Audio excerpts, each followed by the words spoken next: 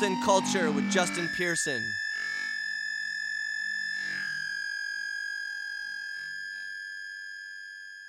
We're here with Luke Henshaw of Planet B, First Power Crew, Sonido de la Frontera, and Penguin Studio. We're here to talk about the inner workings of the sounds that he creates. People have always asked me how I got my sound, which was described as, dirty, nitty-gritty, heavy, and dark. And I've always lied to them until now.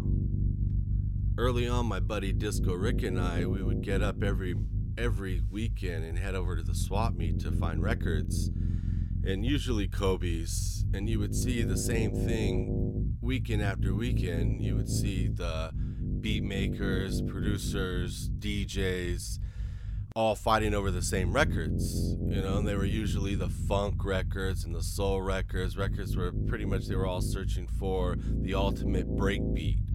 And they'd be paying $10, $15, $20 just for something like James Brown's Funky Drummer, so they can get that drum break, loop it, and call it theirs.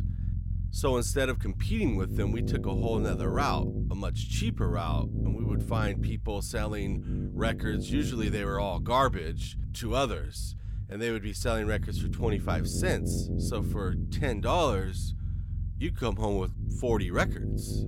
But these records all came with cracks and pops and broken in half sometimes. Most of the time it was a whole different record from what the jacket said.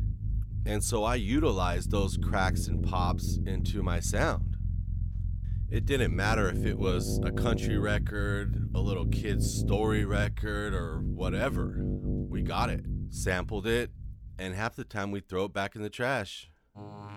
One technique I used when sampling was I would get the stereo cables from the mixer to the actual sampler, and I would just do, weird stuff like I would get a thumbtack and stick it in either the left or the right cable, and sometimes, the left and rights would just pop in and out, or you would get these weird little glitchy sounds. So I would just sit around and mess with the cables and, cut them, slice them, and just to get weird sounds that no one else would be able to get. I also used to take a portable recorder with me and just record sounds, inside, outside the house that I could layer over my beats. I would record me slamming washer and dryer doors just so I can get a bigger kick. I used to take my son to the playground and I would record me thumping the slide, and it would just get this big boom sound, and I would layer it over a kick. Run a stick through a chain link fence, just stuff like that, so I knew no one else knew how I was getting my sound. That was Colton Culture with Justin Pearson.